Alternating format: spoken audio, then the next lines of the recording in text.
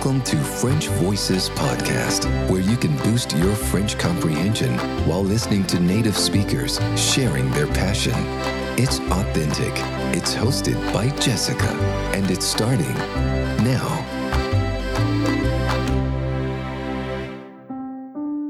Bonjour, welcome to French Voices Podcast. This is episode 49, and today's host is me. Sorry, it's me, Jessica, as usual, but today's guest is Ludivine.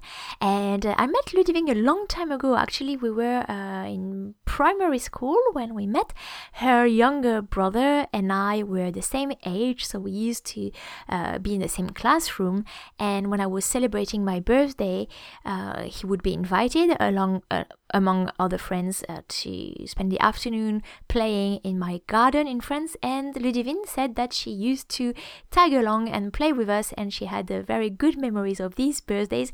So this is a memory that she reminded me of when we met again last summer during our trip to France. And so because she had a complete change of career recently, I invited her to join French Voices for an episode where she will share a bit of her story. So Ludivine has left the corporate world, and she is starting her new career as an event planner. So in this interview, we'll touch on what's involved when you start a business as a sole trader in France, and Ludivine will also tell us about how she literally saved a wedding, and she will share more examples of the different kinds of events she's organized, because she doesn't only do weddings. So we'll also find out where the name Acte 2 event comes from and what else Ludivine is passionate about. So it's a bit of a general conversation towards the end. It's very interesting for your listening comprehension. A little bit of vocab that I will give you as usual before we start is, so the first word, try to guess what that means. It's événementiel. Événementiel as a masculine noun. L'événementiel, you probably recognize the word événement in it, which is an event, and l'événementiel is all the event planning, so the field of activity. La veille, which is spelled like vieille, except there's no I as a second letter. La veille is the day before. So we use that in indirect speech, if you're familiar with what direct and indirect speech are. And so also for the eve, like a Christmas Eve is la veille de Noël, or la veille du jour de l'an is actually so New Year's Eve. Une pièce montée. Alors, une pièce montée, you know probably the English word, which also comes from the French, is called croque-en-bouche. Une pièce montée is a croque-en-bouche. So croque is when it's crispy, when it's cracking in the mouth. Croque-en-bouche, so it's cracking, it's crispy in the mouth. So that is the French word for pièce, for croque-en-bouche. Un devis, it doesn't come from deviner at all. Well, I don't think so, but it's a quote. So for a service, maybe it's a guess of the price that it will cost. It's an assessment, un devis. Un faire-part, so it's a compound word, it's a masculine noun. Un faire-part is an announcement that you do for a wedding, a birth, or a death. Un faire-part. Ludivine, bonjour et merci de participer au podcast French Voices. Bonjour. Alors nous, on s'est rencontrés, on s'est croisés plusieurs fois depuis notre enfance. Alors d'abord, on était dans la même école, pas dans la même classe, mais dans la même école. Ensuite, dans la même école de danse. Oui. Donc on s'est croisés dans les coulisses des spectacles aussi. Une des dernières fois que je suis rentrée en France, c'était ma conseillère au Crédit Agricole. C'est vrai. À la banque.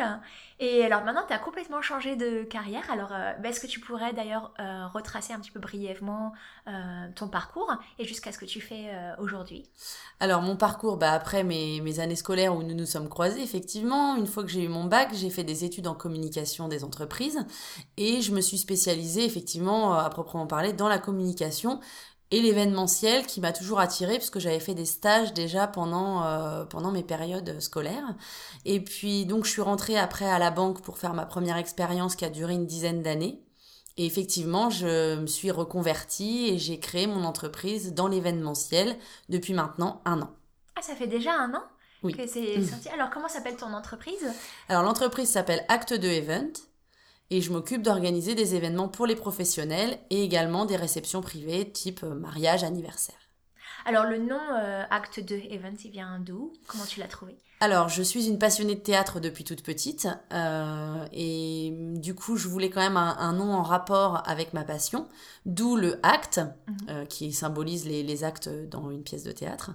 Et je voulais un chiffre également, donc le 2 représente la deuxième partie de ma carrière professionnelle, on va dire. Ah oui, d'accord. Ouais. Et je voulais quand même un mot qui symbolise le côté événementiel, d'où event, parce que le mot événementiel est un peu long, donc on a pris la version anglaise. Puis après, on va pas savoir le nombre de N, de M, mètres. Exactement, voilà, on avait fait au plus simple.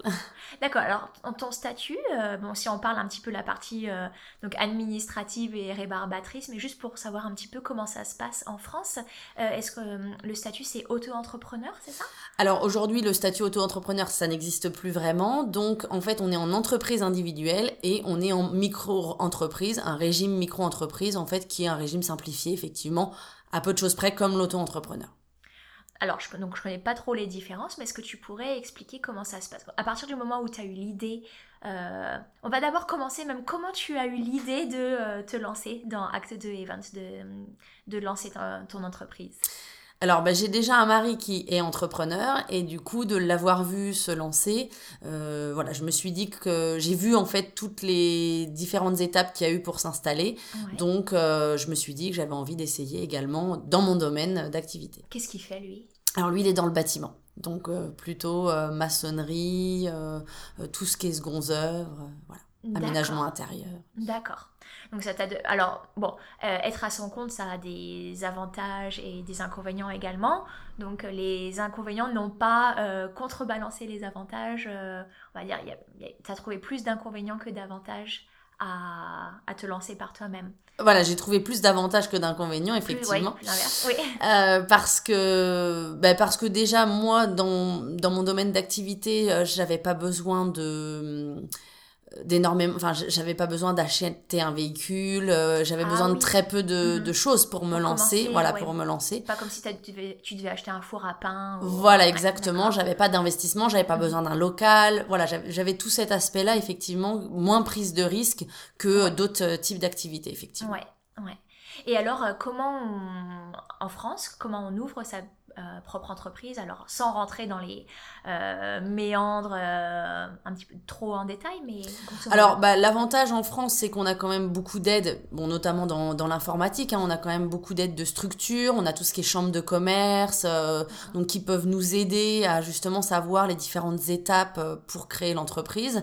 Après, quand on est au chômage ou des choses comme ça, on a aussi Pôle emploi quand même qui nous aide un petit peu pour tout ce qui est démarches administratives aussi de création d'entreprise et des formations. Donc ça, c'est plutôt des belles étapes pour avancer. Bon, alors Pôle emploi, c'est une agence de recrutement, ou non, pas vraiment. C'est une agence... quand on n'a pas de travail en France, on peut s'inscrire là et puis on nous propose des formations ou du travail. Ou non, tu fais une grimace. Oui, oui. Alors ça, on va dire que c'est dans la théorie. Après, dans la pratique, ça se passe pas toujours aussi. C'est pas toujours aussi beau, quoi, en fait. Il faut quand même beaucoup se débrouiller par soi-même, plus que d'attendre des choses. Bon, par contre, c'est vrai que Dès l'instant où je pense qu'on a un vrai projet d'entreprise et qu'on a vraiment la motivation et l'envie, voilà, le reste, il découle. Quand les solutions, on les trouve, des gens, on en trouve. Moi, je sais que j'ai fait une formation, donc justement, de créateurs d'entreprise. On était une vingtaine autour de la table, donc on rencontre d'autres futurs chefs d'entreprise. On a tous la même ambition, même si c'est dans des domaines d'activité complètement différents. Voilà, ce sont des choses très intéressantes et très constructives, puisqu'on est tous dans le même bateau quelque part. Pour la motivation, c'est exactement, aussi un voilà. plus. Ouais. Alors, on va parler de ton travail plus concrètement. Donc, par exemple, est-ce qu'il y a eu un événement marquant que tu pourrais citer pour commencer? Alors, la première chose, c'est le premier événement que j'ai organisé, en fait, depuis que j'ai créé l'entreprise. C'est un événement un peu, on va dire, de sauvetage, puisque j'ai des mariés qui se sont retrouvés la veille de leur mariage sans leur organisatrice d'événements les a laissés tomber, en fait. Donc, littéralement la veille? Littéralement la veille, exactement. Et donc, du coup, en une journée, il a fallu tout trouver. De manière en plus avec un budget forcément moindre. Donc voilà, on s'est vraiment débrouillé, on a tout fait et bon, ça s'est très bien passé. Les mariés étaient quand même contents, même si ce n'était pas du tout ce qu'ils attendaient au départ, on est bien d'accord. Ouais. Mais au moins ils ont pu se marier, la famille était là, ils ont mangé, voilà, tout s'est super bien passé. Ils ont eu une animation et tout. Donc. Alors donc voilà, quel service tu leur as trouvé pour ce jour-là? Alors, mes services principaux, après moi je m'adapte à chaque demande, c'est-à-dire que si des gens ont besoin de moi juste pour un domaine, une intervention ou quoi que ce soit, je le ferai. Je peux m'occuper également de tout, donc du démarrage jusqu'au jour J. Je peux être présente le jour J, enfin voilà, je m'adapte vraiment à chaque demande. Sinon, mon but principal c'est de trouver les prestataires, donc trouver le lieu où ça va se passer, trouver un traiteur, trouver l'animation, de trouver de la décoration, voilà, d'être en harmonie peut-être avec un thème qu'ils auraient choisi. Après, je peux proposer également tout ce qui est faire part. Pour une entreprise, ça va être tout ce qui est envoi d'invitation, listing, des choses voilà, très, très variées en fait. Donc finalement, tu n'avais pas besoin d'un gros investissement de départ, mais tu vas te retrouver avec un stock de décoration assez important au final. Il y a plein de choses. Non, je laisse les décorations à chacun ou je passe par un décorateur. C'est pas moi qui va faire la déco, effectivement. Alors justement, comment est-ce que tu trouves toutes les personnes donc tu as un catalogue peut-être de traiteurs, etc. Alors j'en ai rencontré déjà pas mal. J'en ai sollicité beaucoup pour des devis ou des choses comme ça en fonction des différentes demandes que j'ai déjà eues. Et effectivement, l'objectif c'est de travailler peut-être régulièrement avec les mêmes pour me constituer vraiment un réseau sur lequel je peux compter. Et effectivement, sinon j'ai différents choix dans plein de choses. Ça va vraiment, oui, pour le traiteur, les lieux, tout ce qui est chapiteau par exemple. Ça peut être voiture, enfin tout ce qui est véhicule. Voilà. Après, j'ai dans divers domaines. Ouais, c'est très complet. Oui. Alors, les mariages en France, qu'est-ce que les gens demandent en général ou aiment? Est-ce qu'il y a une tendance? Alors, une tendance en ce moment, la seule tendance qu'il y a, c'est que les gens veulent vraiment faire tout le temps quelque chose de différent. Ils veulent vraiment se différencier. On n'est plus du tout dans quelque chose de classique ou tout ça. C'est vraiment chacun veut amener sa petite touche personnelle, sa petite... voilà, ne pas faire comme le mariage de... Voilà, exactement. Alors, ça serait quoi un mariage différent, par exemple? Eh ben, ça va être sur une animation qui peut être différente. Ça va être sur certains qui vont avoir envie d'une décoration qui change ou de couleurs qu'on n'a pas forcément vues ou déjà de lieux insolites après. Ou même aujourd'hui, c'est la nouvelle tendance, c'est quand même aussi tout ce qui est cérémonie laïque où on n'a plus forcément donc de passage à l'église. Mais alors, du coup, on trouve un lieu très sympa, on se fait une déco très personnalisée. Voilà, et puis des témoignages de personnes, enfin voilà, et après c'est vraiment aussi tout ce côté un peu peut-être émotion ou voilà, les ouvertures de bal qui sont plus forcément les mêmes, voilà, des choses comme ça. D'accord, et toujours la pièce montée peut-être par contre Pas forcément, justement. Alors là, la nouvelle tendance, c'est un peu le wedding cake aujourd'hui. À l'anglaise, ça fait plus style, ça reste un gâteau, non? C'est ça.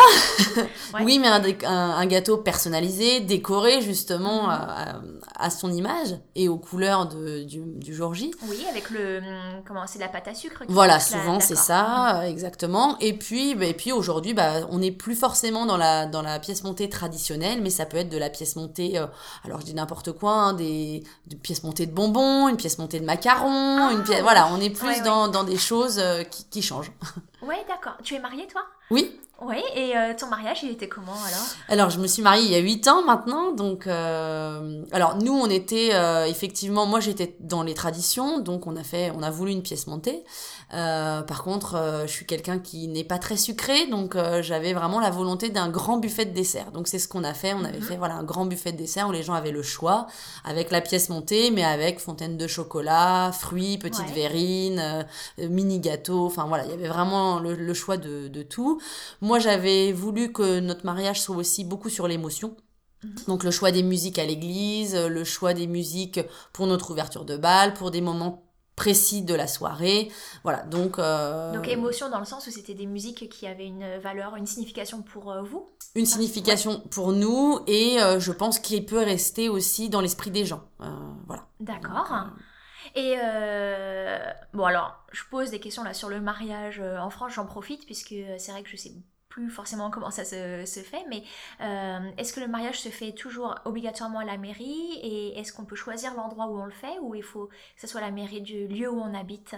J'avais entendu ça. Alors, normalement, effectivement, je pense que c'est la mairie du lieu où on habite. Après, je pense qu'il y a toujours des dérogations peut-être possibles, envisageables par rapport à un lieu de naissance ou voilà, faut qu'il y ait quand même un membre de la famille peut-être qui appartienne à une commune ou quoi que ce soit, mais je pense que bon, généralement, par principe, la mairie, on la fait quand même là où on habite. Après, on peut toujours choisir la cérémonie laïque ou l'église. Là, c'est plus un peu du choix qu'on veut, quoi. D'accord, très bien.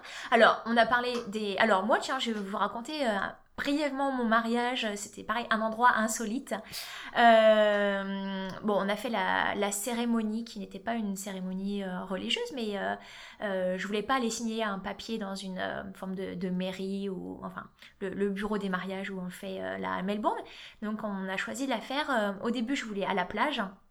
Et puis, parce que j'avais vu un jour un mariage qui se préparait sur le sable et tout, je me suis dit, oh, c'est super. Mais en fait, je me suis très vite rendu compte que c'était pas très pratique pour marcher, que les invités allaient en avoir plein les pieds, du sable, etc. On a fini dans la roseraie d'un jardin botanique, c'était très joli. Et pour la réception, on a carrément réservé en fait l'aquarium de Melbourne. Donc on était dans une salle, on était dans la salle le fish bowl, donc on avait les poissons, les requins notamment, et des grandes raies à 360 degrés autour de nous. Pour la déco, c'est très pratique, il n'y avait rien besoin de faire au mur, au plafond. C'était très bleu, et puis voilà, c'était bleu et blanc. D'accord. Le thème, et c'était très calme, très... Ouais, c'était un beau moment. Bon, alors tu parlais d'endroits insolites, donc c'est ça qui m'a fait penser à... Mais alors, à part les mariages, est-ce que tu pourrais donner des exemples d'autres événements sur lesquels tu es intervenu? Alors, les événements sur lesquels j'interviens principalement, c'est auprès des entreprises. Donc, on est plus sur une inauguration, sur un anniversaire d'entreprise, des soirées privées, des soirées récompenses, d'organisation de séminaires, congrès, réunions spécifiques, ou voilà, toute demande d'entreprise, en fait, pour leurs collaborateurs, leurs clients, ou même entre comités de direction, des choses comme ça. D'accord. Alors, ils ont déjà les idées de ce qu'ils veulent faire, ou c'est à toi de trouver des idées originales? Alors, ça dépend des entreprises. Il y a des entreprises, effectivement, qui savent déjà ce qu'elles veulent, et il y a des entreprises qui demandent justement d'avoir des idées ou voilà, des envies particulières. D'accord. Est-ce que tu as des exemples d'activités que tu as créées donc pour des soirées comme ça? Alors, la dernière en date, c'était pour un anniversaire d'entreprise, effectivement. Donc là, les idées l'entreprise avait déjà une idée, c'était une entreprise de transport. Donc, ils avaient déjà un simulateur de conduite de poids lourd, donc qui a été très intéressant. D'ailleurs, j'ai même voulu le faire moi-même pour me rendre compte. Ouais. Et c'était assez impressionnant d'être dans une cabine d'un camion et d'avoir la sensation de conduire réellement sur une route. C'était très intéressant. Ça a très bien marché d'ailleurs. Tous les invités, je pense, ont fait une halte pour aller voir comment ça se passait. Et ce qu'on avait mis en place, on avait mis en place des choses un petit peu ludiques, donc un petit quiz sur l'entreprise par exemple, pour voir un peu les connaissances de chacun, avec des récompenses pour les 3 meilleurs scores. Alors ça, c'était ouvert au public ou c'était pour les salariés? Alors c'était une liste d'invités que l'entreprise avait sélectionnée, donc les principaux clients, les fournisseurs, les salariés, voilà, c'était réservé, c'était sur invitation uniquement. D'accord. Effectivement. Oui, vas-y, donc, mais c'était une belle réception. animation, voilà, on avait fait venir un groupe de musique qui a animé vraiment la soirée. On avait fait le dessert arriver, pareil, sur un fond musical, un dessert un peu spécial pour les 10 ans de l'entreprise. Voilà. Donc, on avait fait tout ce côté animation qui a quand même bien plu aux salariés et aux invités de l'entreprise. Ça devait être sympa quand tu as dit que tu étais dans l'événementiel. C'est vrai que j'ai pensé tout de suite, bon, alors oui, plutôt au mariage, effectivement, mais j'avais pas pensé à tout ce qui était donc le monde de l'entreprise, où il y avait vraiment, effectivement, même peut-être avec des pots de départ ou voilà, des fêtes de Noël. Tout à fait, voilà, on peut aller effectivement jusque-là. Après, il y a tout ce qui est maison de champagne aussi qui font... Ah bah oui, dans la région. Voilà, exactement, dans la région qui peuvent faire alors des journées un peu spécifiques, des portes ouvertes, voilà, des choses un petit peu comme ça pour faire venir soit des gens qu'ils ont invités, soit tout le monde. Donc c'est super ton boulot, ça te permet d'avoir vraiment un agenda déjà flexible et puis avec des événements très très variés. Exactement. Ouais. Et puis de t'occuper de tes enfants aussi, ça te laisse un petit peu de temps. Oui, effectivement. L'avantage effectivement d'être à son compte, c'est de pouvoir s'organiser un peu... comme on peut, mais bon, comme ils sont tous les deux scolarisés, déjà il y a un grand temps à l'école. Déjà t'es tranquille la journée. Oui. Exactement, donc... Je suis partie avec la même idée en tête, je m'occupe de mon bébé et je continue, mais c'est vrai que c'est du plein temps, et puis quand elle dort à 11h du soir, j'ai pas forcément envie de m'en remettre au travail, mais bon, c'est le temps de quelques années comme ça. Oui. T'as des projets d'avenir pour que ça soit pour toi ou pour Acte 2 Event, des pistes de développement ou des rêves pour l'avenir? Alors déjà de bien me faire connaître, puisque je suis quand même une entreprise qui démarre, donc c'est pas toujours évident d'arriver sur un marché où il y a déjà des personnes installées ou des choses comme ça. Donc déjà de bien me faire connaître, de bien m'installer, de faire des événements très intéressants et très différents. Moi j'aime beaucoup la diversité, donc si je pouvais partir dans plusieurs types d'événements, c'est très très bien. Et puis le développement, j'espère, l'objectif effectivement, si l'entreprise peut grandir, c'est tout ce que je me souhaite. Tu voudrais continuer à travailler toi-même ou tu aimerais embaucher plus tard, avoir des salariés? Eh ben, si la vie me le permet, si on peut être plusieurs, ça pourrait être d'autant plus intéressant également. D'accord, donc il faut grandir, il faut pousser encore un petit peu. Donc, si vous avez envie de vous marier ou vous avez une entreprise, tu travailles que sur la région Champagne ou tu te déplaces en France? Non, je peux me déplacer en France. Alors bon, on va dire dans un périmètre autour de notre région, mais après, tout dépend de la demande de chacun. C'est toujours pareil. Aujourd'hui, on peut faire tellement de choses à distance que si on peut régler toutes les choses principales à distance, on peut organiser des choses un peu partout. Et donc toi, quand tu ne travailles pas sur Acte 2 Event, qu'est-ce que tu fais? Donc quelles sont tes autres passions? Tu as mentionné celle pour le théâtre, mais d'autres passe-temps également? Alors le théâtre me prend énormément de temps quand même, puisque je fais toujours des cours de théâtre et donc on monte une pièce tous les ans et donc voilà, ça prend quand même du temps, même des week-ends. Et autrement, je m'occupe également, en fait, je l'ai pas mentionné tout à l'heure pour ma présentation, mais c'est vrai que l'événementiel pour moi est quand même pas inconnu, puisque ça fait quand même plus de 10 ans que je suis membre actif de la MJC de Montmirail et que je m'occupe effectivement des événements qu'on peut mettre en place au sein de la MJC. Alors MJC, ça veut dire Alors c'était Maison des Jeunes et de la Culture. Voilà. Aujourd'hui, on est plus Espace Loisirs Culture. Ouais. Voilà, on a un peu migré vers ce nom-là. Ah, c'est toi qui t'en occupes aujourd'hui, enfin une des... Voilà, je fais partie des bénévoles qui s'occupent de l'association. Et alors, donc la MJC, moi j'y étais inscrite aussi, j'ai grandi... tous les ans, on allait s'inscrire donc au cours de danse. Moi, c'était danse classique. Toi, tu faisais plutôt du moderne. Voilà, c'est ça. Ouais. Donc voilà, ce sont les activités qui sont disponibles pour petits et grands dans notre ville. Alors, quels exemples d'activités il y aurait? Alors, dans les exemples, comme tu le mentionnais, effectivement, la danse, mais aujourd'hui qui s'est beaucoup diversifiée, puisqu'aujourd'hui, on a de la danse de salon, on a de la danse hip-hop, on a tout ce qui est un peu renforcement musculaire, tout cet aspect-là également. On a également de la country. Enfin, voilà, on a vraiment dans la danse beaucoup de choses différentes. Après, tu as des activités comme l'escalade, comme tout ce qui est le théâtre, le yoga, la chorale. On va passer aussi sur des activités d'ateliers, de la mosaïque, des ateliers créatifs pour les enfants, de l'atelier floral. Enfin voilà, on a vraiment des domaines différents. On fait également des cours d'anglais, par exemple, où il y a du Scrabble. Maman en faisait quand j'étais petite. Voilà. Elle allait au cours d'anglais tous les mardis soirs, je me souviens. Ouais. Exactement, Scrabble voilà. aussi. Donc, il y a vraiment plein d'activités, des sorties aussi culturelles, enfin... Voilà, donc on a aujourd'hui un peu plus de 600 adhérents, donc tu vois un peu l'ampleur et le nombre d'activités qu'on peut présenter. Je sais plus combien on a d'activités, mais c'est vrai que on a plus d'une 30aine d'activités, je crois. Ouais, mais c'est chouette. Et toi, alors, tu fais donc du théâtre, mais d'autres activités aussi ? Alors, je fais du sport également, effectivement. On est dans le renforcement musculaire. J'ai ma fille qui fait de la danse. Et voilà, déjà ça, oui, ce sont les seules activités que je fais au sein de la MJC, mais ça prend déjà du temps. Oui, tu as un programme bien chargé. Voilà. D'ailleurs, tu sors d'un rendez-vous, puis tu en as un autre tout à l'heure. Exactement. Donc, on va boucler ici. Je vais mettre donc dans les show notes de l'interview le lien vers ton site internet, donc Acte 2 Events. Et puis donc allez regardez, il y a une vidéo de Ludivine qui présente son travail, et puis donc allez sur le site et puis faites passer le mot si vous avez besoin de services. Ludivine pourra vous aider. Je te remercie beaucoup pour ton passage sur French Voices. Eh bien, merci à toi. Au revoir Ludivine. Au revoir. I hope you've enjoyed this interview with Ludivine.